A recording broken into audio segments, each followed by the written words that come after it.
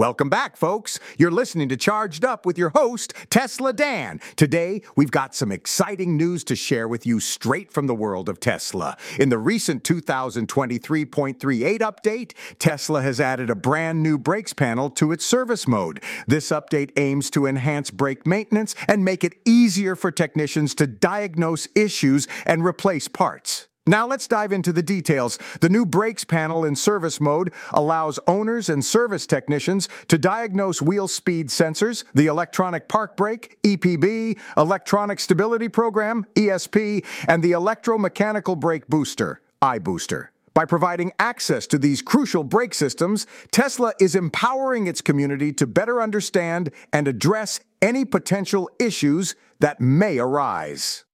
This update is just another example of Tesla's commitment to continuous improvement. They understand that maintaining the health and performance of your vehicle is of utmost importance, and they're constantly working to make that process as seamless as possible.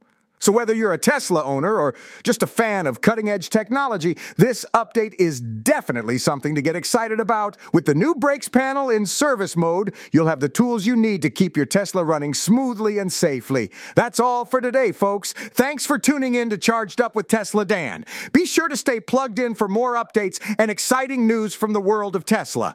And remember, if you want to learn more about today's topic, head over to Tesla.me for additional insights and information. This podcast was co-produced by Daniel Aronoff and Mogul Media AI.